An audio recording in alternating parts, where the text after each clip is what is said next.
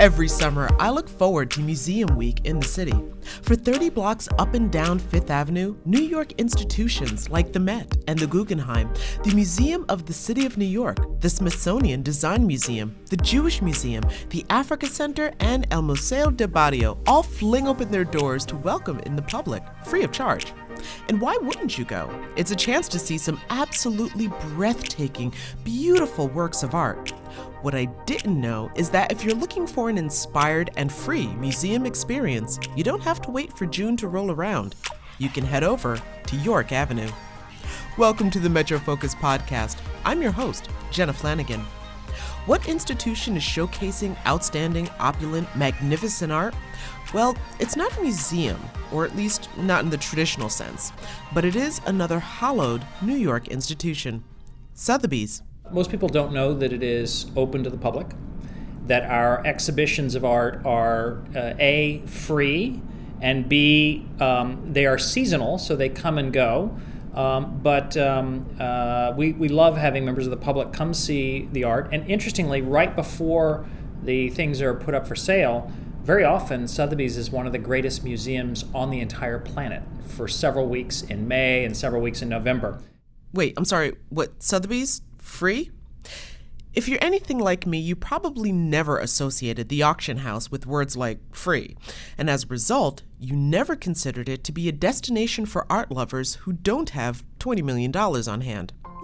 Tad Smith is Sotheby's president and chief executive. Not only is Sotheby's welcoming and open to the public, again, for free, but he says the company is experimenting with new ways to attract new visitors. We love having people come in and see our art. How do we give them a hook or a reason to come in and see us in a new and interesting light? Parallel to that, we had also spent the last year redoing our space. So we have beautiful new gallery spaces.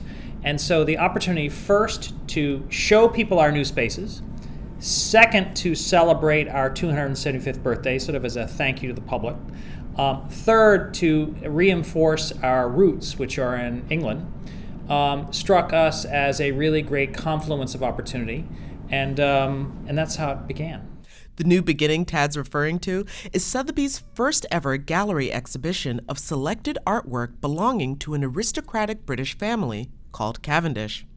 Now, to nearly all Americans, that name probably doesn't ring any bells, and why would it? Well, let me briefly explain who they are. The Cavendish family was part of the British gentry dating back to the 14th century and working for King Richard II. Skip ahead a few generations, and in 1618, the infamous Tudor king, Henry VIII, elevated the family to the hereditary or peerage title of Earl. Skip ahead a few more generations, and thanks to support of the Glorious Revolution of 1688, King William of Orange, of William and Mary fame, elevated the family to Duke and Duchess of Devonshire, a title the Cavendish family still holds today.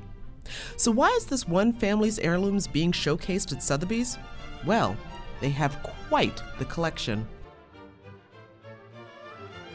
In 1553, Sir William Cavendish and his wife, Bess of Hardwicke, acquired an estate in Derbyshire, virtually in the middle of England, and built a house there called Chatsworth. The house was then rebuilt and added on until the 126-room Baroque-style manor that stands today was completed towards the end of the 17th century. Over 16 generations of the Cavendish family has amassed a collection of contemporary art of their day. So now, 500 years later, the Devonshire collection is world-renowned as one of the most eclectic private collections of artwork around. Tad says giving New Yorkers a taste of Chatsworth House is both a privilege and an honor. For people who can't go 3 hours north into the English countryside, was actually to bring those beautiful treasures over here and to see them. Not unlike museums, Chatsworth has a collection that far exceeds what is currently on display. Any sort of major museum in the art world here in New York or other places very often has literally a treasure trove of things that far more than they have publicly available to view. So any sort of opportunity to give, sort of bring in the public and show them things that otherwise might not be available to see, to me has a great public benefit, and it's good for the community.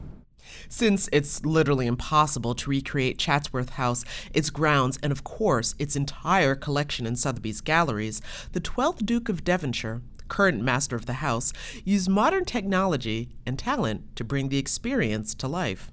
Our home was built and decorated to impress, to inspire, and to entertain. And one consequence of this was that the house has always been open to visitors, who have been welcomed ever since the house was built.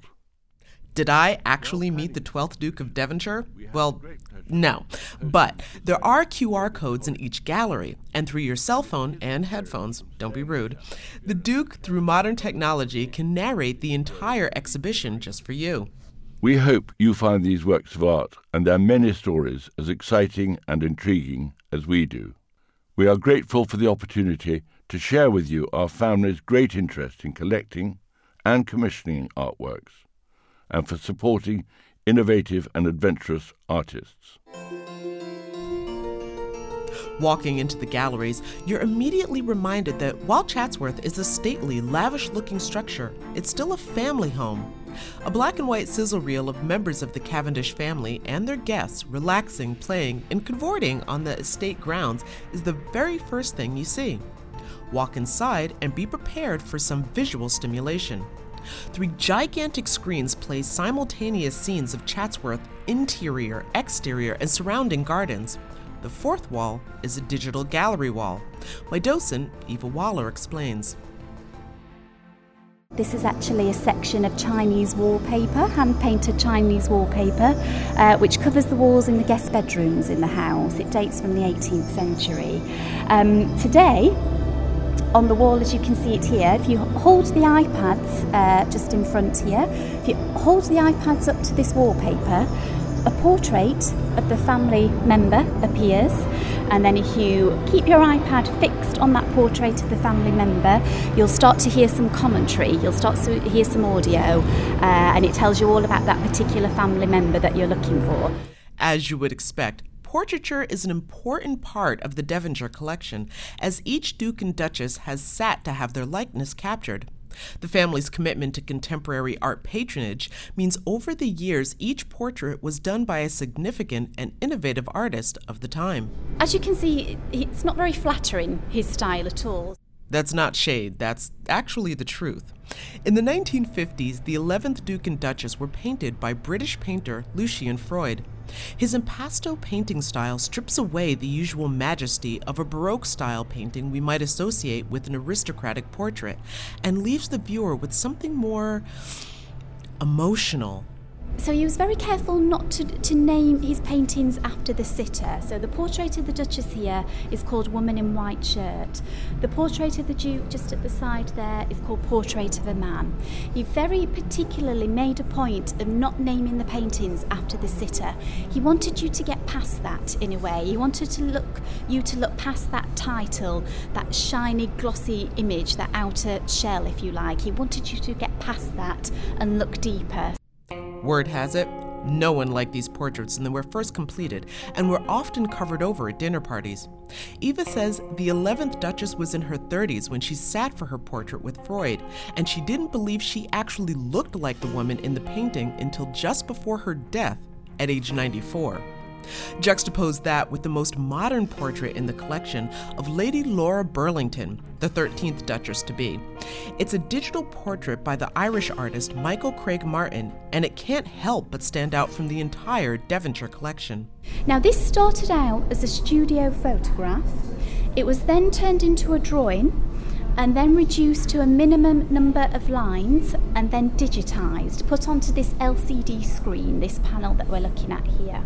6 colours were then added, and then computer software, which is installed in this screen, that constantly changes the combinations of the colours. There are around 44 million different colour combinations possible. To see them all, you would have to stand here for 10 years. So what you're looking at the moment is unique to this point. The Devonshire collection is hardly just family portraits. They've also acquired works by Da Vinci and Rembrandt, not to mention 500 years of contemporary sculpture and furniture. This is fantastic. So this is by an Irish furniture maker called Joseph Walsh, and the title of this little collection here is Enignum. In the second gallery, Eva points out 3 pieces of furniture so beautiful they almost look fragile. 2 chairs and a love seat carved from wood in twisting and sloping shapes that give each piece its own sense of movement. The seat of each one is upholstered because they're intended to be used. These chairs are so comfortable. I can't stress how comfortable they are. So they look like instruments of torture, actually, when you look at the shape of them here. But when you sit on them, it improves your posture. So it makes you sit absolutely upright, and the curve just coming into the back of the chair there, that pushes into your spine, pushes your back forward. So it's sort of pushing you upright, if that makes sense. Super, super comfortable. I absolutely love these chairs. Back home at Chatsworth, when I'm working, when the house is quiet, if there's no visitors coming through the house, I sit on these chairs because they're so comfortable. If somebody said to me you could have any one item from Chatsworth, you could take one thing home with you, it would be one of the Enignum chairs. Forget the diamond tiaras, the Enignum chair, that's what I would take home with me. Super, super comfortable. Form is an important part of Chatsworth House, from the landscaping of the gardens to the choice and position of sculptures that adorn it, like the 8-foot-tall bronze statue called Walking Madonna by Elizabeth Frink, also on display at Sotheby's. Chatsworth House and parts of its collection has also been immortalized in film. It was allegedly the inspiration for and stood in as the infamous Pemberley House in the 2005 adaptation of Jane Austen's Pride and Prejudice. When Keira Knightley's Elizabeth Bennet is seen wistfully wandering around the sculpture room of Mr. Darcy's family home, she pauses a moment to admire a statue of a kneeling veiled woman. My docent Eva explains she and those statues are part of the Devonshire collection. This was commissioned by the 6th Duke by a sculptor called Raphael Monti. It's completed in 1847. It's a sculpture of a veiled Vestal Virgin. Veiled Vestal Virgins were priestesses at the Temple of Vesta in ancient Rome, and they guarded the flame in the temple. It was said if that flame ever went out, that Rome would fall. So what we're looking at here is one of the priestesses guarding the flame in the temple. It's a fantastic piece of work because if you look at her face, it looks like there's a veil covering her face. There's nothing there at all. It's an optical illusion. It's a trick of the eye. It's simply how the lines of marble are carved. It gives the illusion that there's a veil covering her face, but nothing there at all. It's a fantastic piece of work. While it's impossible to fully recreate the Chatsworth House experience within a New York art gallery setting, Sotheby's instead chose some theatrical aspects.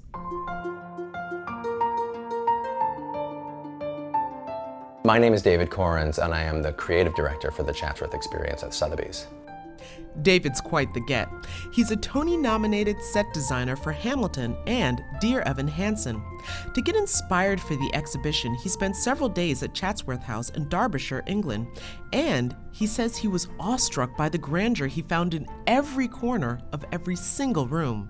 I got up very early one morning and kind of meditated in one of the rooms, and just let the environment wash over me. And I had a light bulb moment. I thought instead of trying to recreate any certain section of the home or the experience of what it was like to be there, I sort of started zooming in on all the incredible details of the room that I was sitting in. My eye wandered across legs of tables and feet of chairs, corners of molding, how ceilings met walls, and I was really struck by just the incredible detail. Things that had been carved, handmade, sculpted over generations and generations and generations, and each one of those tiny details really told a story.